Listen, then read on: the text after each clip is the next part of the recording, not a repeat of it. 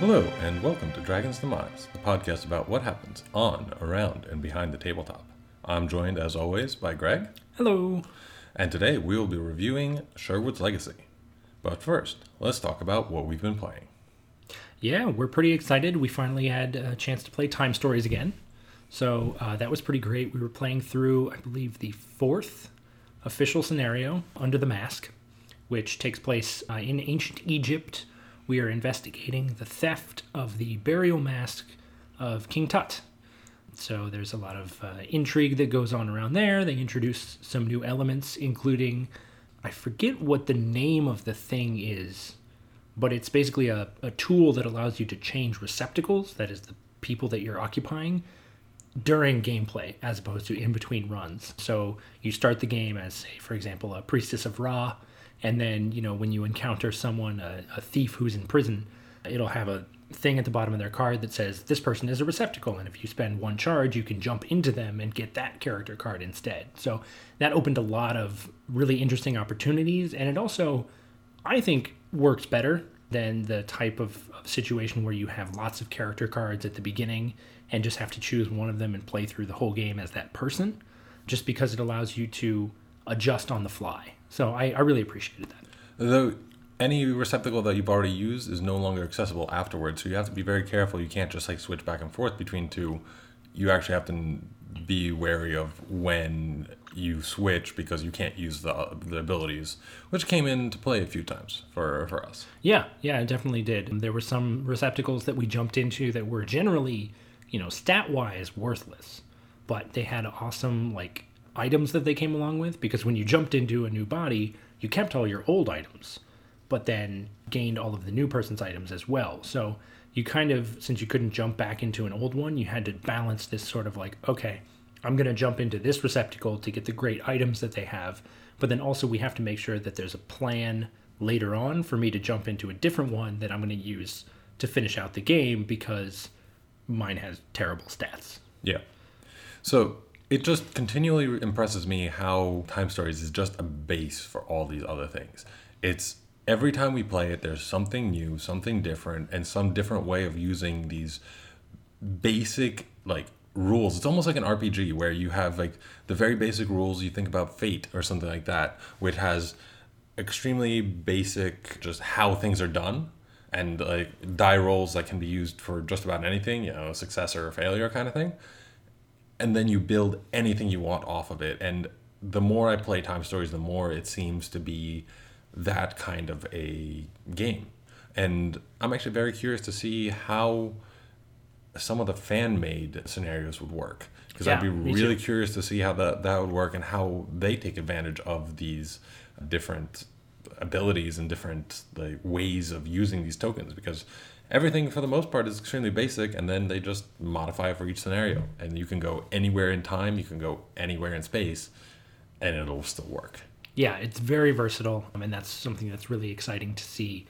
And like you said, I'm excited to check out some of the fan-made stuff eventually, and just see what innovations other people can come up with, because there's lots and lots of potential there. There's one thing that's really interesting, because the metagame of this game has started to appear. The whole... there is a story behind all of us right. going into these different places. And I'm not going to say any more than that, but it's there. And it's a continuity between scenarios, which actually makes it pretty good to go in order of when these came out, because little by little you'll get trickles of information. Yeah, and that's a really smart decision on their part, to kind of introduce not just a standalone games that don't suffer at all for having this overarching plot, but then also hints of, a bigger picture behind the scenes. So that's really cool, and I'm excited to play the next one, Arctic Expedition, Endeavor. Something like that. Something to that effect. It's in the Arctic. Yeah, so that'll be a lot of fun. Yeah. Other than that, I also went to Game Night at Labyrinth last week and got to play a few other games. And normally I'm the one who brings all the games that are new or that people haven't heard of, because at Gamers we don't often get new games and all that, and usually it's the games by request that people already know. Right. Whereas at Labyrinth, a lot of times you get to try some demo games. Some people are bringing in games that they got while they were abroad and that kind of stuff. Mm-hmm. So I got to play one really interesting game, which was Role Player. Yeah, I've heard things about this. So this is a game about pretty much creating your character or your character sheet in an RPG. So it has a very interesting mechanic. It's all based on dice, but there's a lot of dice mitigation. So there's that. And so if you have someone who's not the biggest fan of just pure luck and rolling dice games, this will actually still be pretty fun because they're still able to actually plan for those kinds of things. Okay, well, that's good. So to show how well that works, when I first played the game, my initial roll of 8 dice that I got was nothing above a 3. And 5, I believe, of the first die that I rolled were 1s. Wow, that is a terrible character. It was absolutely horrible, yet I lost by 3 points. Okay. So you definitely, worked your way back into the running. Exactly. It's the kind of thing where the value on top of the die is useful in some ways, but then other things that you can do is that you can place them in certain spots, which will give you points. And then you also get equipment, which also gives you points. So it's just like in D&D, like sometimes you might have a much more powerful statted character but not have really crappy equipment. Or you have a character that has worse stats, but instead you took feats or something like that gave you more powers, or you find a magic sword that gives you something better. So it really does give you that feel. And it has almost 3 distinct goals that you're working on. You're working on getting your stats to certain point values, which gives you certain amounts of points. So, a stat that's that you have to get to exactly 18 is going to give you 4 points. And it'll tell you based on what class you've gotten, what point values each stat is supposed to get to. Okay, that makes sense. But then if you have a stat that is supposed to be anywhere between 14 and 16, that's only going to give you 1 point, but it's easier to do. And so they have all those.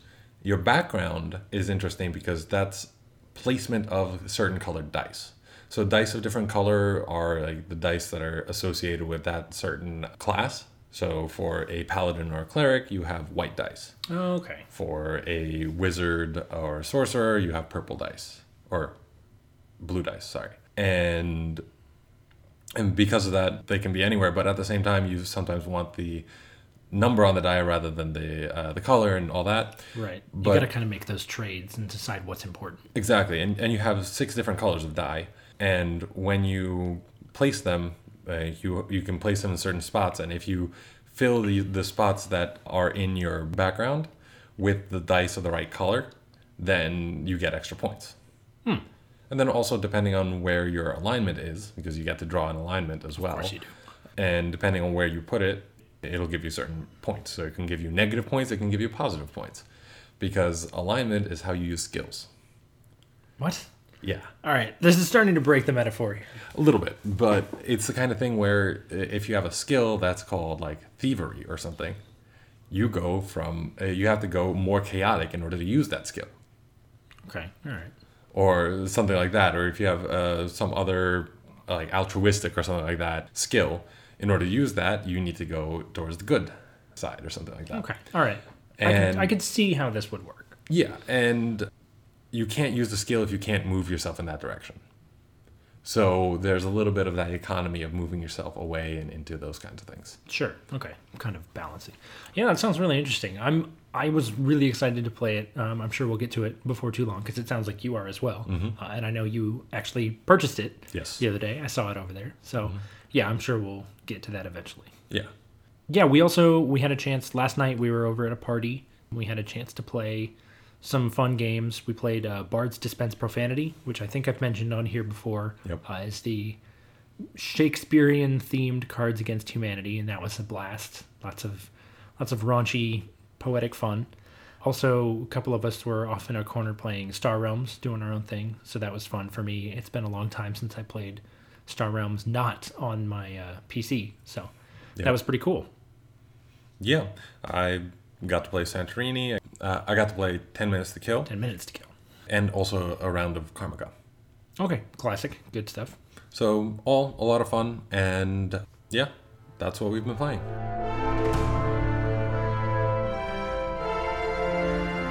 let's rob from the rich and give to the listeners our review of Sherwood's Legacy. Yeah, so this is a game that brands itself as a tower defense board game.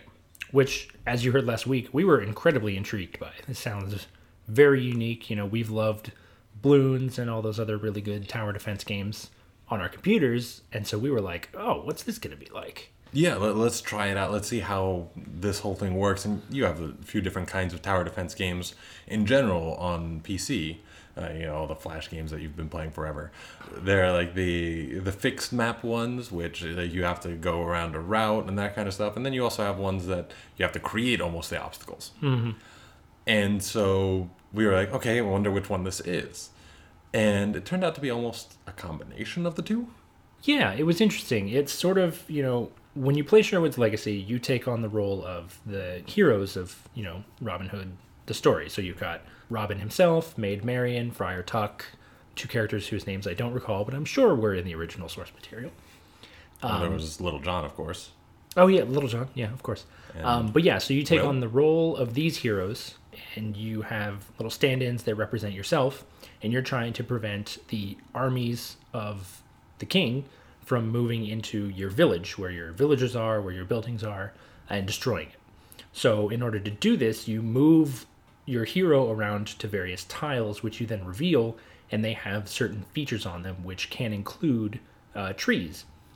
And so trees represent obstacles, which you then are allowed to position the tile in such a way as to use the obstacles to create sort of lanes or specific channels that your enemies are allowed to pass through. So in that sense, it's kind of, the former. You've got this sort of fixed terrain after you revealed all the forests, and your enemies have to move through that.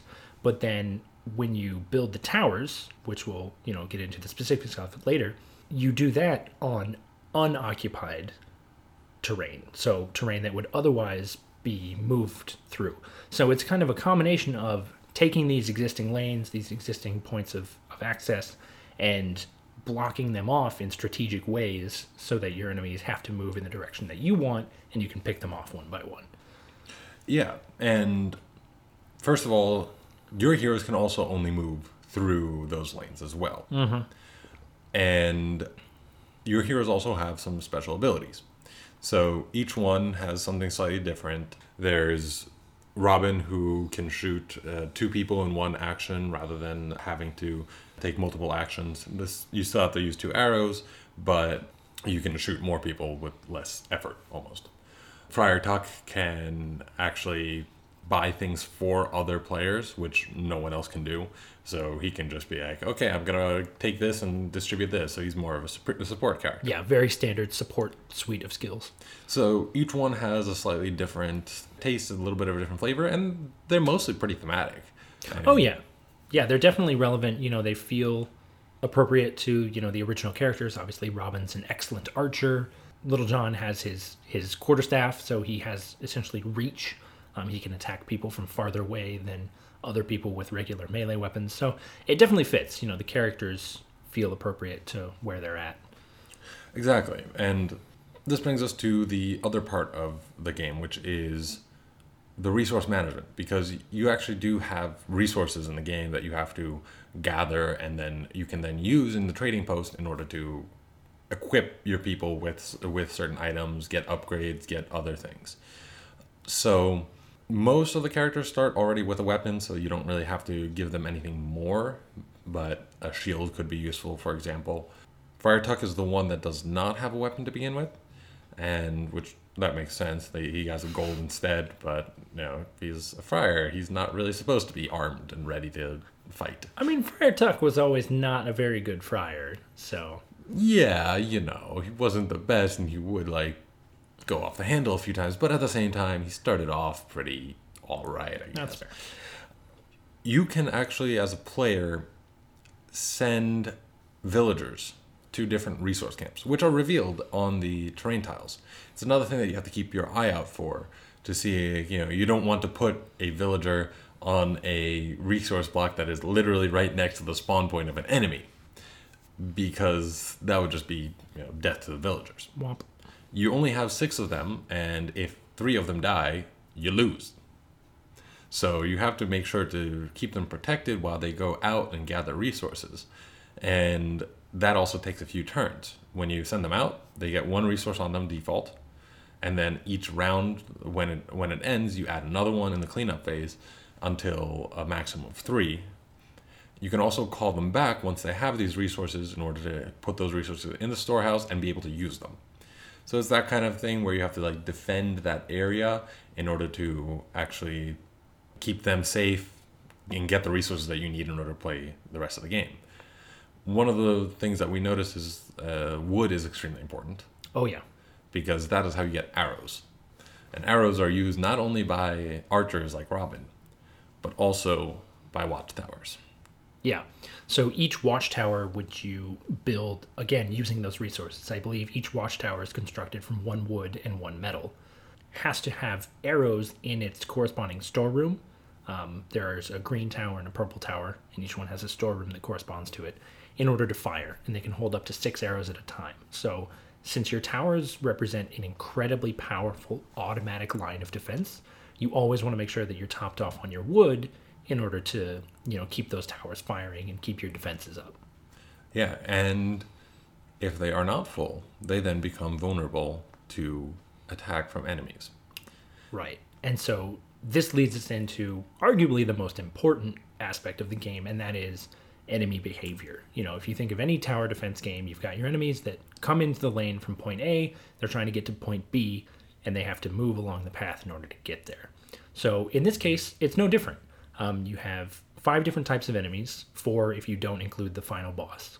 You have witches who buff other enemies.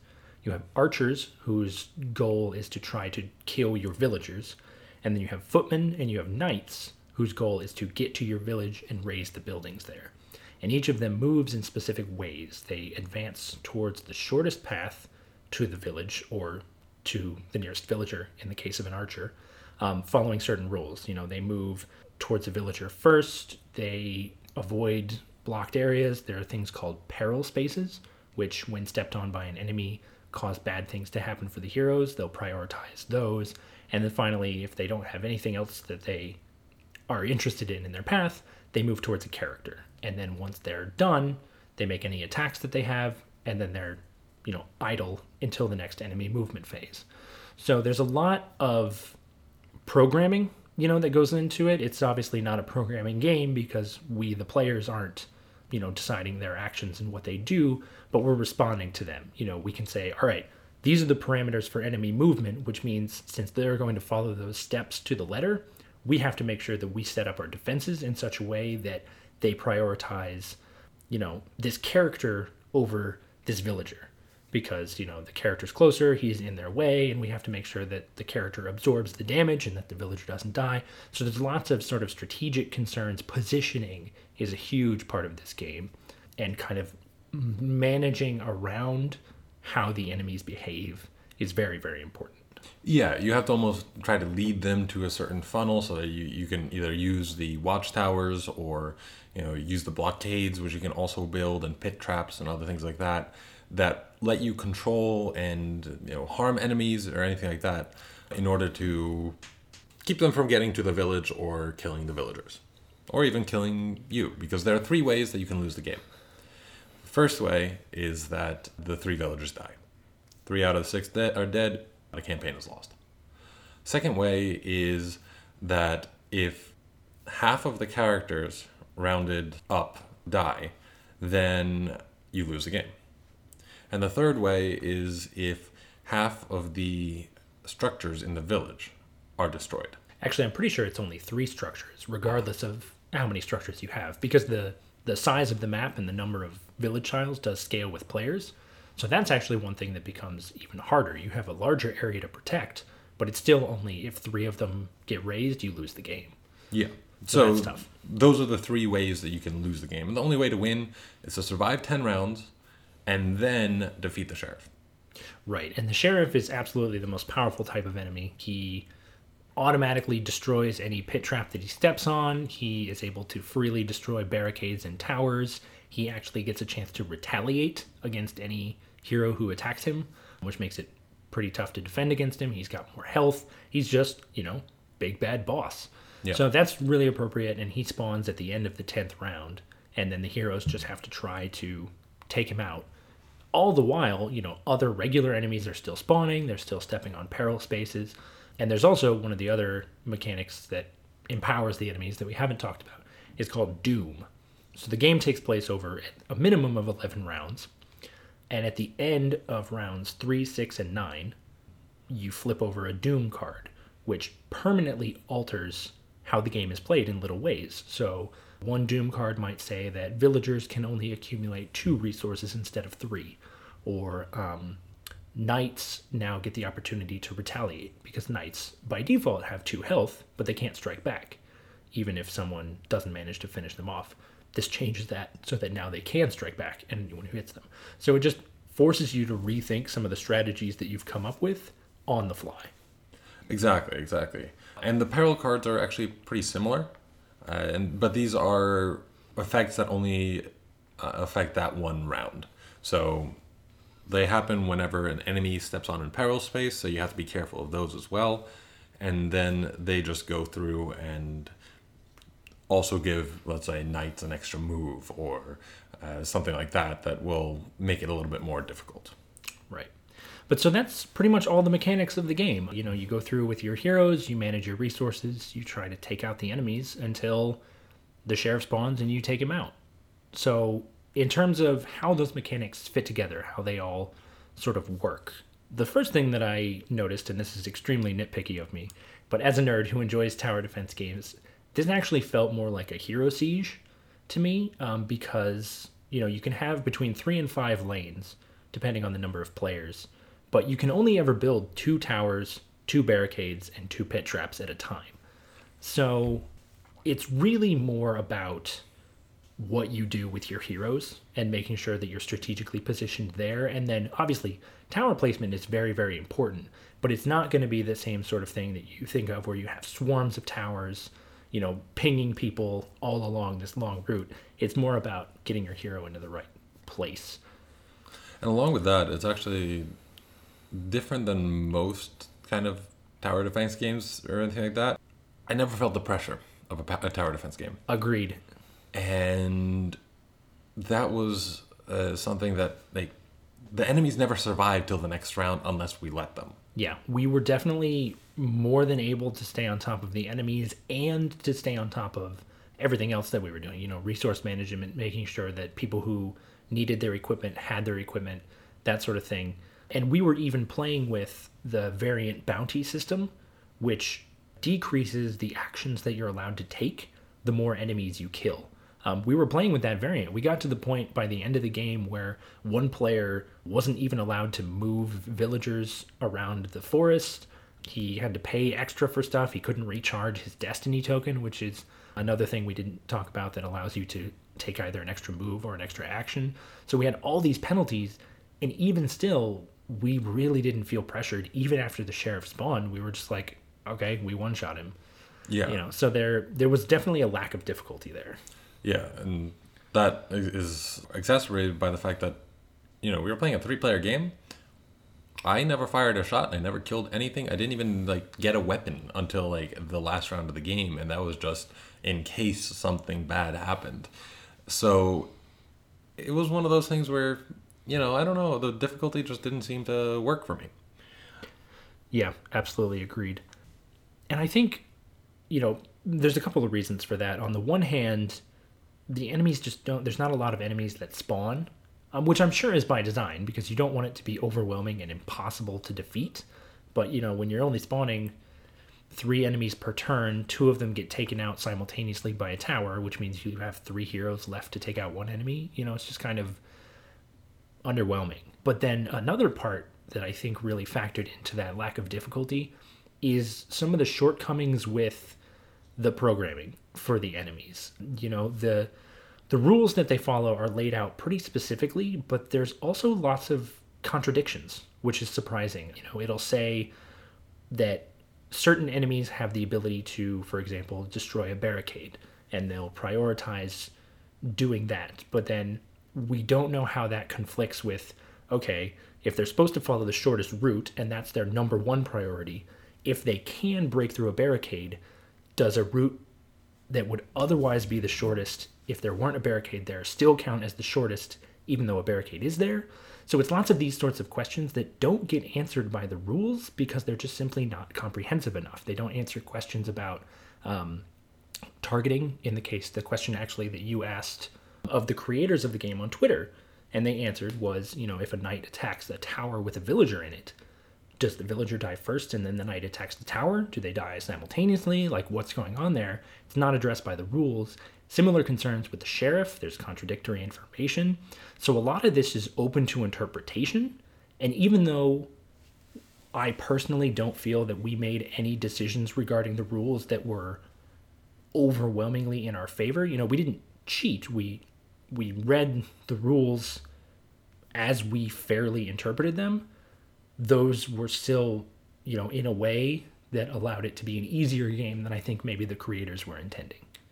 Yeah, there were multiple cases of that. That knight was the first one. There was an archer that, for example, could have gone in and killed one of our villagers, but technically the villager in the tower was closer, therefore he would have gone and prioritized that one. So it's those kinds of things where I'm not sure what was the best way of doing it, and we made certain decisions, but at the same time, we always had a devil's advocate who was thinking like, oh wait, no, this, shouldn't we make it this way? That's harder. But then we would read the rules and there would be like no way of determining. And I think that that's definitely one of the biggest shortfalls. Yeah, absolutely. So let's talk a little bit more, I guess, about that, because we've talked about it in the game field part, but no game is perfect, and let's continue on a little bit.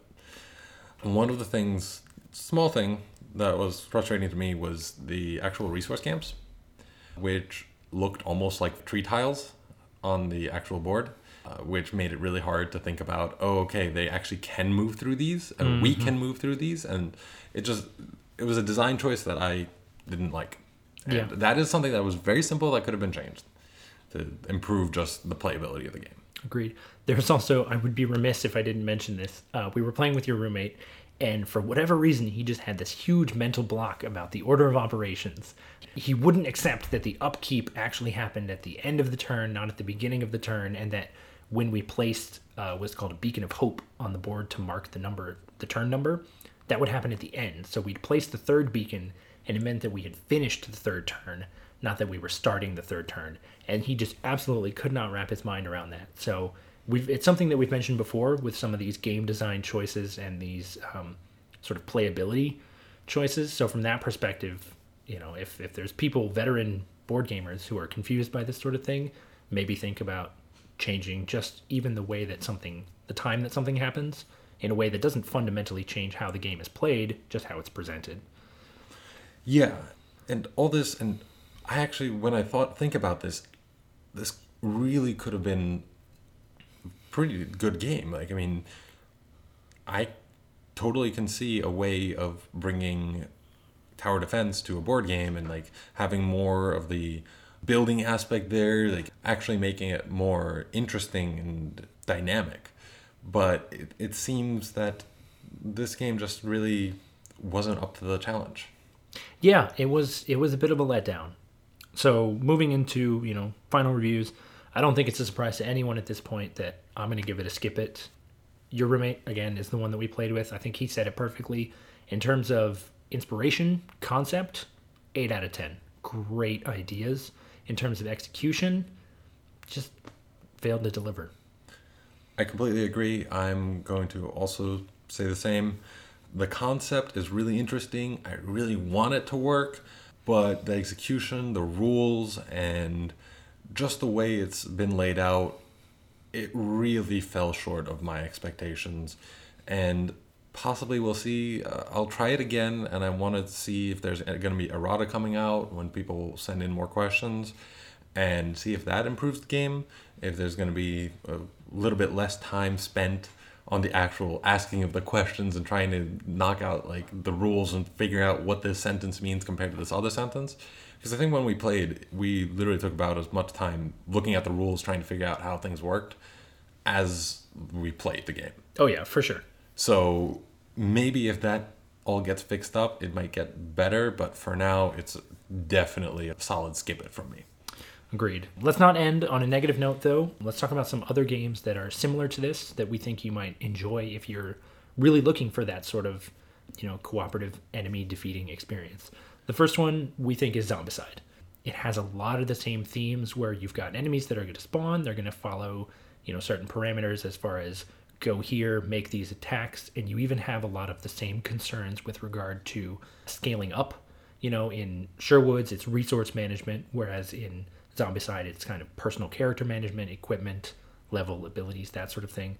But it follows a lot of the same patterns. So if you're looking for kind of a game where you're going to have to face waves of enemies while managing to level up your character and take care of your primary objective, Zombicide, specifically Black Plague, for sort of, the fantasy type of feel, is well worth checking out. And another game would be Ghost Stories. This is an infamous, almost, cooperative game, whose difficulty is right where I like it, meaning almost impossible to beat.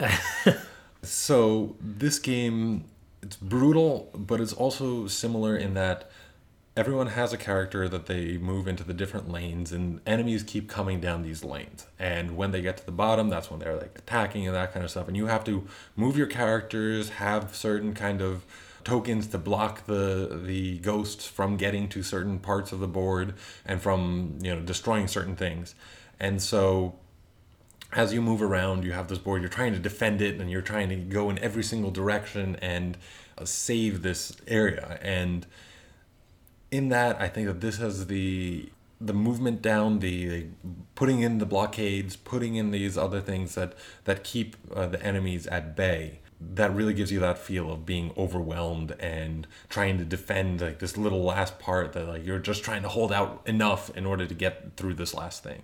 And they also have the bosses and other things like that, more difficult enemies as you go on, and different enemies that have different abilities. So if that's what you're looking for, Ghost Stories is definitely a great one. And there you have it. That's our review, Sherwood's Legacy. We hope you enjoyed this episode of Dragon's Demise. Be sure to head over to WashingCon.com to pick up your tickets for WashingCon, Washington area's premier board game convention. It's going to be a great lineup, lots of awesome panelists, plenty of opportunities to play board games, and of course, your favorite podcasting duo will be in attendance once again. So come by and see us, get a shirt, say hello. Also, if you haven't yet, be sure to check out our YouTube channel where we've got our blooper reel up. It's quite fun. You get to hear me say lots of bad words. So if that's something that you're into, check that out. And tune in next week when we'll be reviewing Mars Needs Mechanics.